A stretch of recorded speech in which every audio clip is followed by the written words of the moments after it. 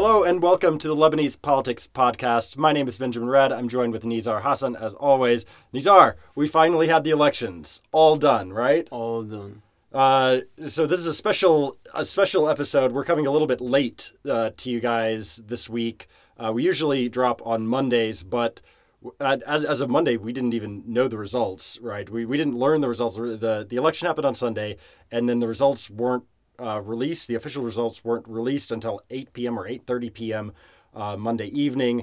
And so finally, we all have other jobs to do, but we're finally getting around to all meeting up and doing this podcast. And we're going to go through the results today. But Nizar, what is the big picture? What just to give our viewers a taste, and then we'll get into the details. So we can say the big picture is no big surprises. Lebanese forces did very well. The Free Patriotic Movement did very well. Hariri's Future Movement did quite bad, expectedly though. No surprises, but this is the situation. Hezbollah did well, and Amal Movement did well. We'll go over the numbers soon, but this is kind of the big picture, yeah. And Jumblat as well. Jumblat did very well. Yeah. Like he lost maybe a couple of seats, maybe Exactly. depending on how you count it, right? Exactly. And the independents didn't do well, and Ben was right about it. Unfortunately, I'm sorry. We only won one seat.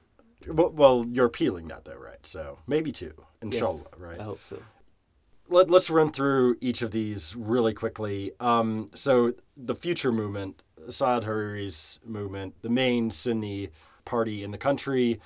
They had won like 34 seats in the last elections or something. And so they went down to, it looks like they're going to have 20 or maybe even 19 seats this time around. They're still the predominant Sunni party. Like nobody can challenge Saad Hariri on a national scale, but for Sunni leadership. But he's definitely a lot weaker than he was. But we knew that. We knew that was going to happen. But I think maybe he's a little bit weaker than most of the experts thought he was.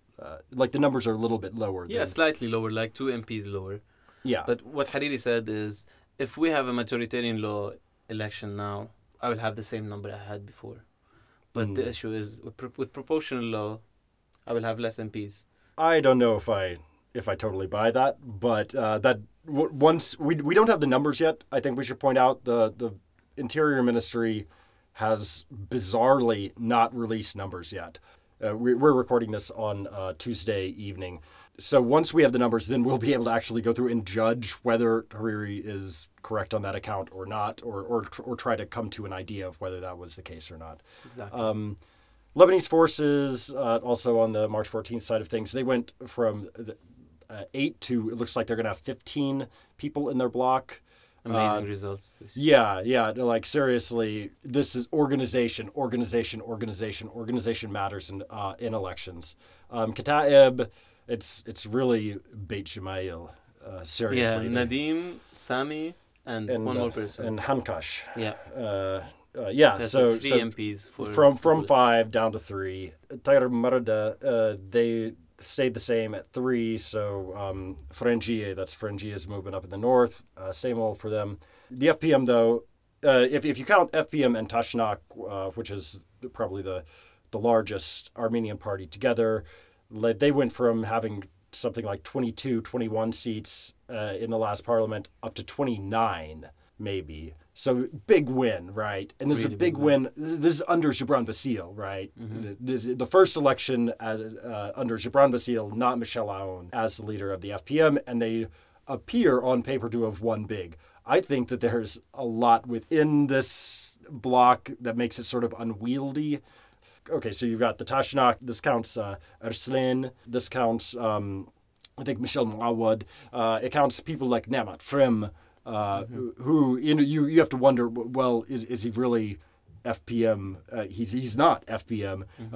How politically beholden is he going to be to the Tayar bloc? But overall, they still have done very well. Even if we discount these people, they still have done very well with over 25 committed MPs. Yeah, absolutely. Look, right now, going into like cabinet negotiations for cabinet formation, quite strong. Yeah. PSP from about 11 to 9, depending on, basically about the same. Maybe they lost a About couple. the same, but they did super well compared to what people had expected, because this law specifically, when it was adopted, the statement was that Hariri and Jumblat will be the big losers, and that Jumblat will probably lose half of his seats. The fact that they only lost 2 is still very, very good. And I think it's important to note here, like, this is under, at least in name, it is under Temur Jumblat now instead of under Walid Jumblat. Same with Marada, it's under Tony Frangieh instead of Suleiman Frangieh. So we have this passing of the baton to the sons, and both parties have done, like, basically as well as under their fathers. Even though you have to question, well, Walid is still calling the shots, right? Temur isn't really calling the shots at the PSP yet, but he will be. And it looks good for him to be leading the bloc and for them to win. Exactly, and for them, the most significant part is, we spoke before about sectarianism and how the electoral politics are so sectarian. And how you measure Jumblat's power is how many Druze seats he has in parliament. Right. Out of 8 Druze seats, he has 7. And he didn't try for the 8. He left it open for Irslan. Yeah, right. So he won everything that he wanted. Yeah, exactly. That's a very strong statement.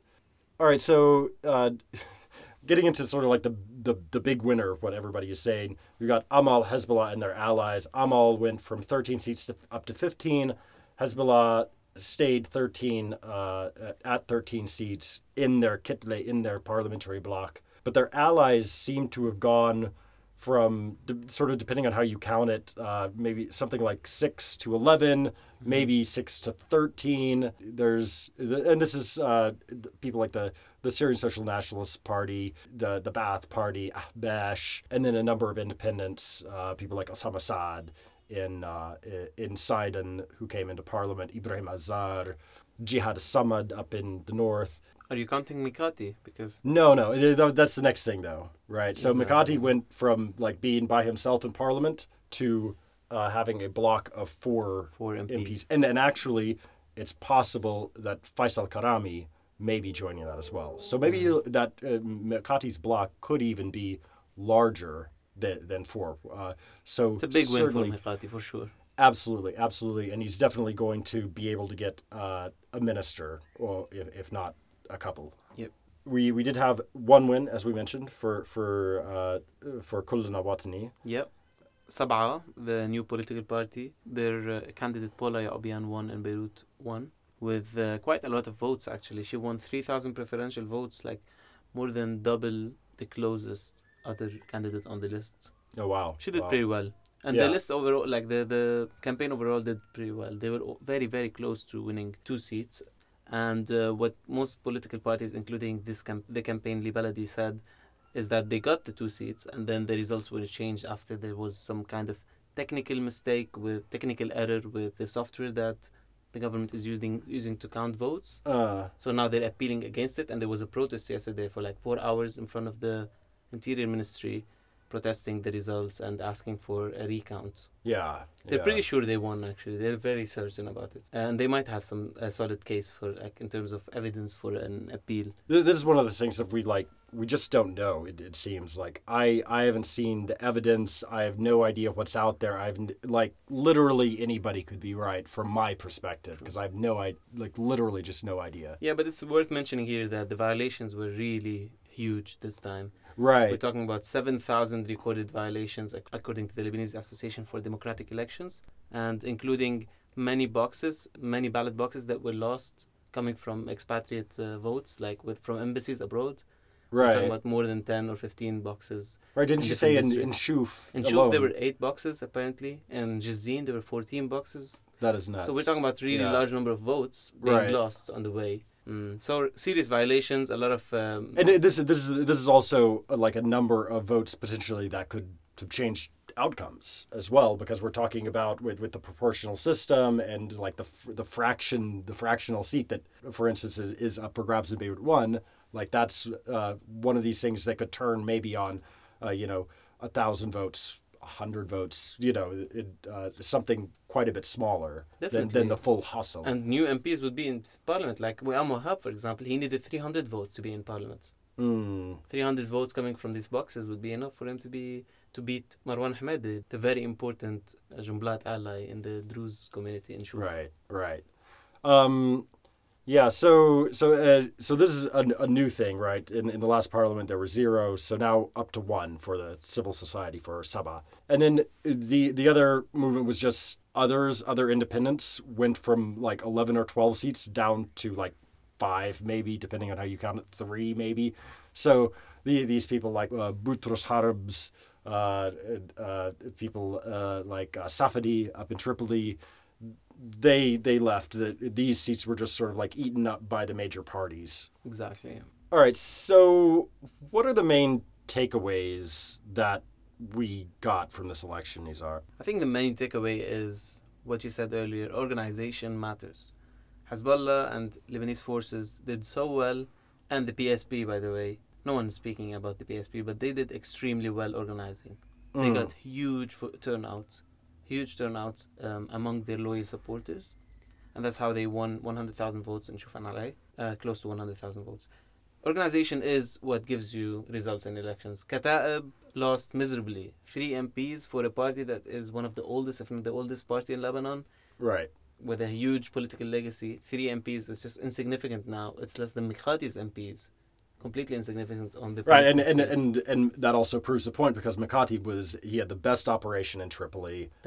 He was very well organized. And the other thing, though, is that not only organization matters, money matters as well. Mikhati plowed a lot of money in, it seems. The Lebanese forces were very organized, but they also seemed to be getting money from somewhere. Hezbollah and Amal as well. The fact that they are present in different districts where Shiite voters exist was very clear. I think that the basic bottom line of these elections, the main takeaway, is wherever there are Christians, there are Lebanese forces. Wherever there are Shiites, there are Hezbollah or Amal. Wherever there are Druze, there is PSP. This is how organized parties operate. Organized sectarian parties operate, and when they operate on the grounds, when they have 4 representatives in every ballot box, in every voting center, this is how they secure extremely good results.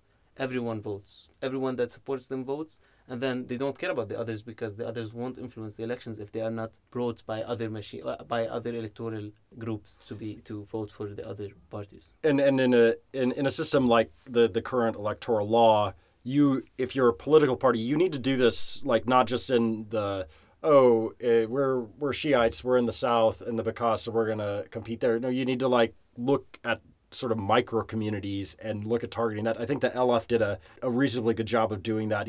Picking off a seat up in Akkar for Wehbeh Katisha, for instance, picking off another seat in Baalbek Hermel, picking off they were somewhere else. And the same thing, Hezbollah tried to do this, for instance, in Jbeil and Kisrwain, in the Shiite seat in Jbeil. They failed, which was a surprise to me. I thought that they were going to win that seat. It was an internal issue. Like, people didn't like the candidate that Hezbollah brought. They were like, we had another candidate from the area. Why did you bring someone from elsewhere? I think that was the main issue. Hezbollah brought someone from another district just because they wanted him. Right. There were a number of interesting things. This one thing can be an entire case study. As a sheikh instead of like a doctor or something like that. It was there was the whole Kita Kasserwain issue that happened. Talking about like the Hezbollah LF win. In total, though, I think we need to explain a little bit about what does that mean, because we've seen a lot of headlines, especially in Western media outlets, that like Hezbollah controls Lebanon now. Like they've taken control of the country, and the sky is falling and everything. So when we were saying that Hezbollah won earlier, I read off the numbers. That Kitle, the parliamentary bloc for Hezbollah, it stayed the same, right? 13 seats. True. So when we're saying that Hezbollah was one of the winners here, we're talking about allies, people who will most likely vote with them on major issues, right? So people that Hezbollah brought on their lists, and this is also very important. Right. So Hezbollah has credit for bringing to parliament. Right. Which means that they must be like allies. This makes sense. Right. So like people like Jamil Sayed, Abdurrahim Imrad, people of the SSNP, etc. Right, and so they did really well, right? So the allies, I think we we counted them with not counting Mikati because he positions himself sort of in the middle. Like allies would go from something like 6 up to 11 seats, and so you have like if you're looking at a pretty narrow view of Hezbollah and its allies, you're talking about something like 39 seats maybe. And then if you could probably add several more to that to get into the mid 40s range. Yeah, but I think that another way to look at it that makes sense is to see how many MPs now are in parties or individuals that are opposed to Hezbollah. So anti-Hezbollah MPs, and whether this number has changed or not. And I think this is the key issue here, because Hezbollah now has much fewer opponents in parliament compared to the old parliament. If you calculate all the MPs with anti-Hezbollah rhetoric or belonging to parties with anti-Hezbollah rhetoric, I think there will be less than 50 now, which is out of 128, which is really comfortable for Hezbollah. Right. And so, like, certainly on an issue like Hezbollah's weapons, which is probably the most contentious issue in all of Lebanese politics. Exactly. On an issue like that, we now see resounding support in Parliament for, no, let the resistance do its thing. We're not going to try to change that at this point. Exactly. Which, I mean, it sort of makes sense because, like this is the reality on the ground. There isn't really much that anybody can do to force them to disarm under the current strategic environment. I agree, but there was a certain balance in political institutions that was kind of lost with this election. Hezbollah was always a bit cautious about that, but now they have strong support in parliament, so they don't need to be as worried about it. Yeah, maybe. I definitely see that argument that they have to be less worried about it, but I don't think that it's quite as cut and dry, as black and white as it's made out, especially like in the Western press. We see just like these things like Hezbollah controls the country and everything.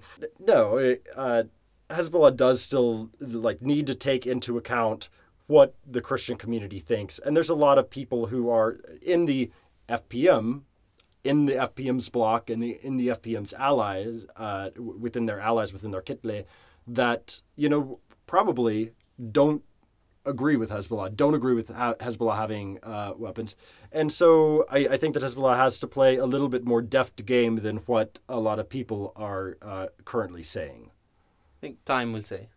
So I would say overall, though, things largely stay the same. You do have 79 new MPs, right? New faces. 15 of those are former MPs, though.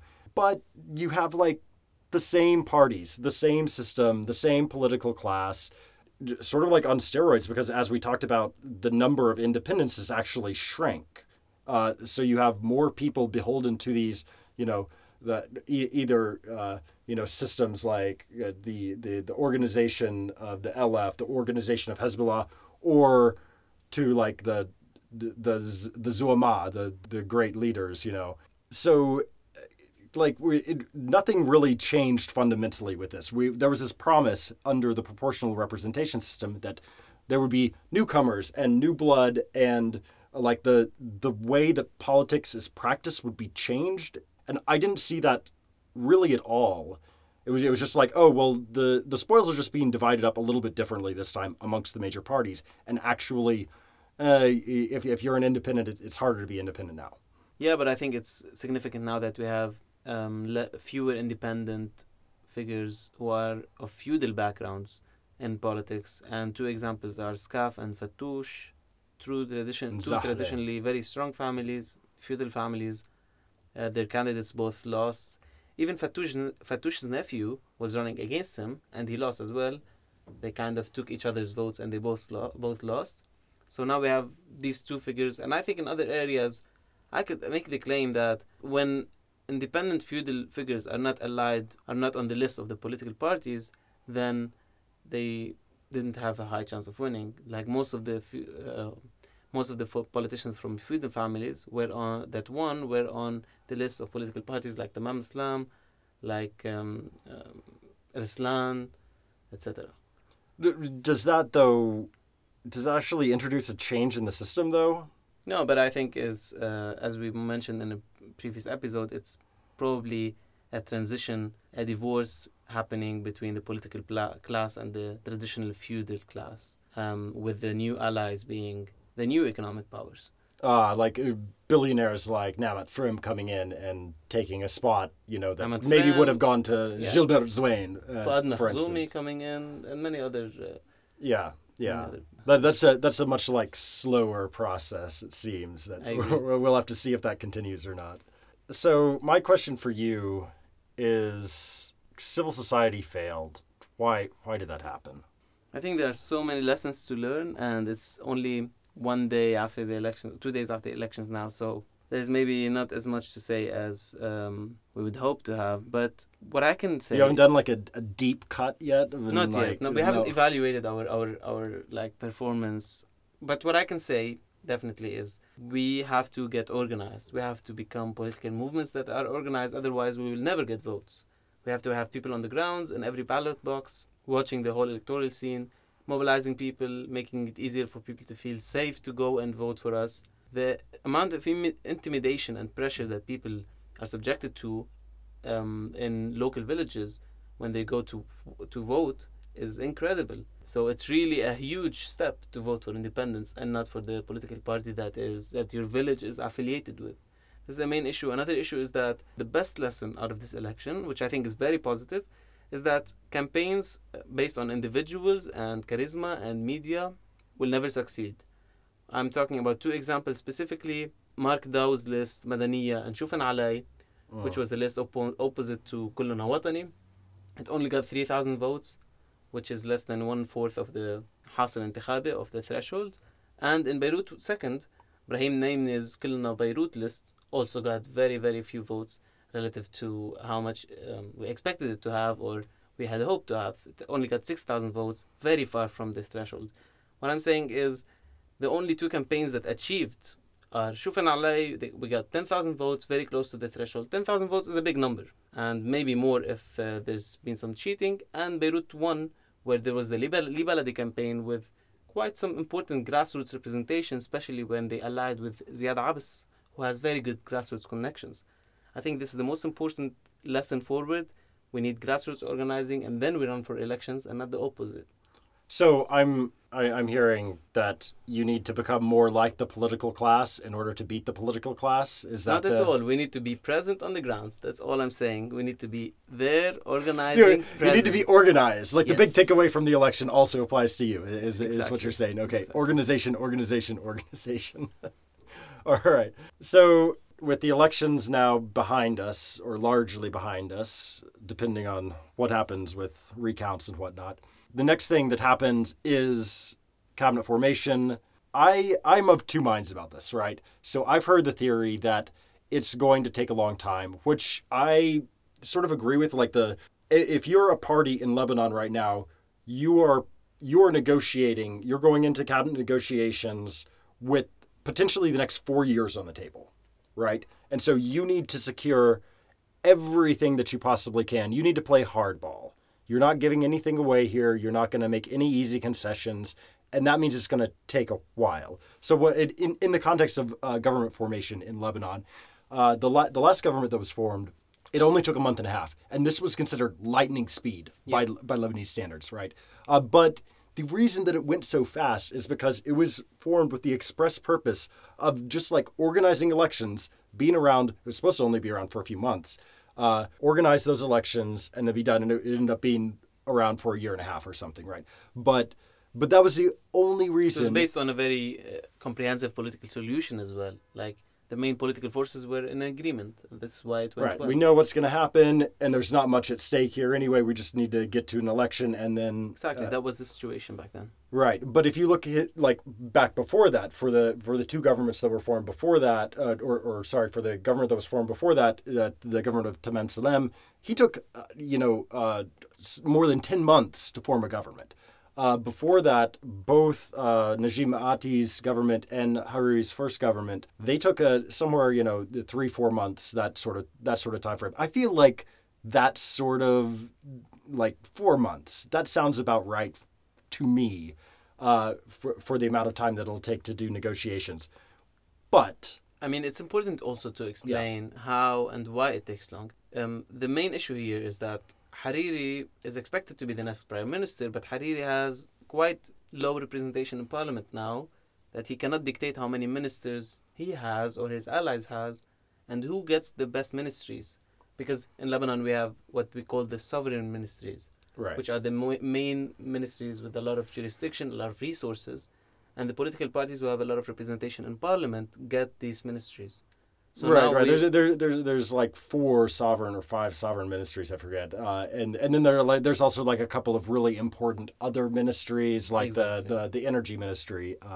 That these are the prizes, and anything other than that is like it's still good. You're a minister, but these are the prizes that all the Exactly. parties want. So what's expected now to happen is that Hariri has to form the cabinet with a lot of conditions from the opponent camp, from Hezbollah and Amal and FPM, to the extent that he will probably win the prime minister seat and lose everything else, or most of what he would have wanted to have, and therefore he would be in a really bad situation anyway, because he has less and less influence over how things happen.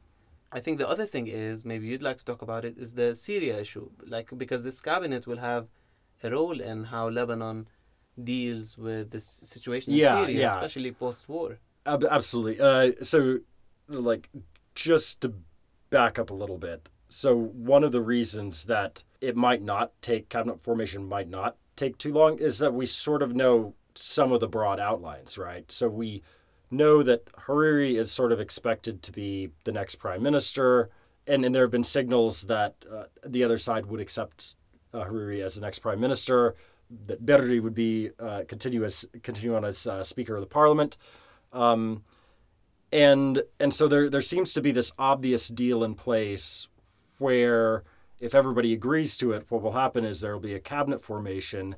Hariri will be the prime minister, but it's going to be a cabinet that looks towards post-war Syria, that looks to repair relationships with the government in Damascus, that looks to potentially cash in on some reconstruction, that looks to maybe cooperate in certain fields like electricity, where the Syrians could help Lebanon's dearth of electricity, our problem. They could help solve that quite easily. And so in the negotiations for cabinet formation, I think everybody is looking east. Everybody is going to be saying, okay, well, Hariri, you want to be prime minister, but you need to be willing to go to Damascus and meet with Bashar al-Assad. And if he accepts that, then we could see a very different political landscape than what we have now. Okay, so I think all of this tells us that we're really just moving into a period like it's not done. Things are not over yet. The elections are done, but we're just entering a new period of complex politics. Very complex indeed. And so we're gonna be back to cover this. We're taking next week off, so no episode on Monday because we all just need to sleep, honestly. But then we're gonna be back on the 21st with a new episode covering all of this stuff, and please join us for that. We are on iTunes, we're on SoundCloud. And we would love to have your feedback. Please let us know what you think about this podcast. Tweet us at LebPoliticsPod and let us know what you think. I'm Benjamin Red. I'm Nizar Hassan. And this has been the Lebanese Politics Podcast.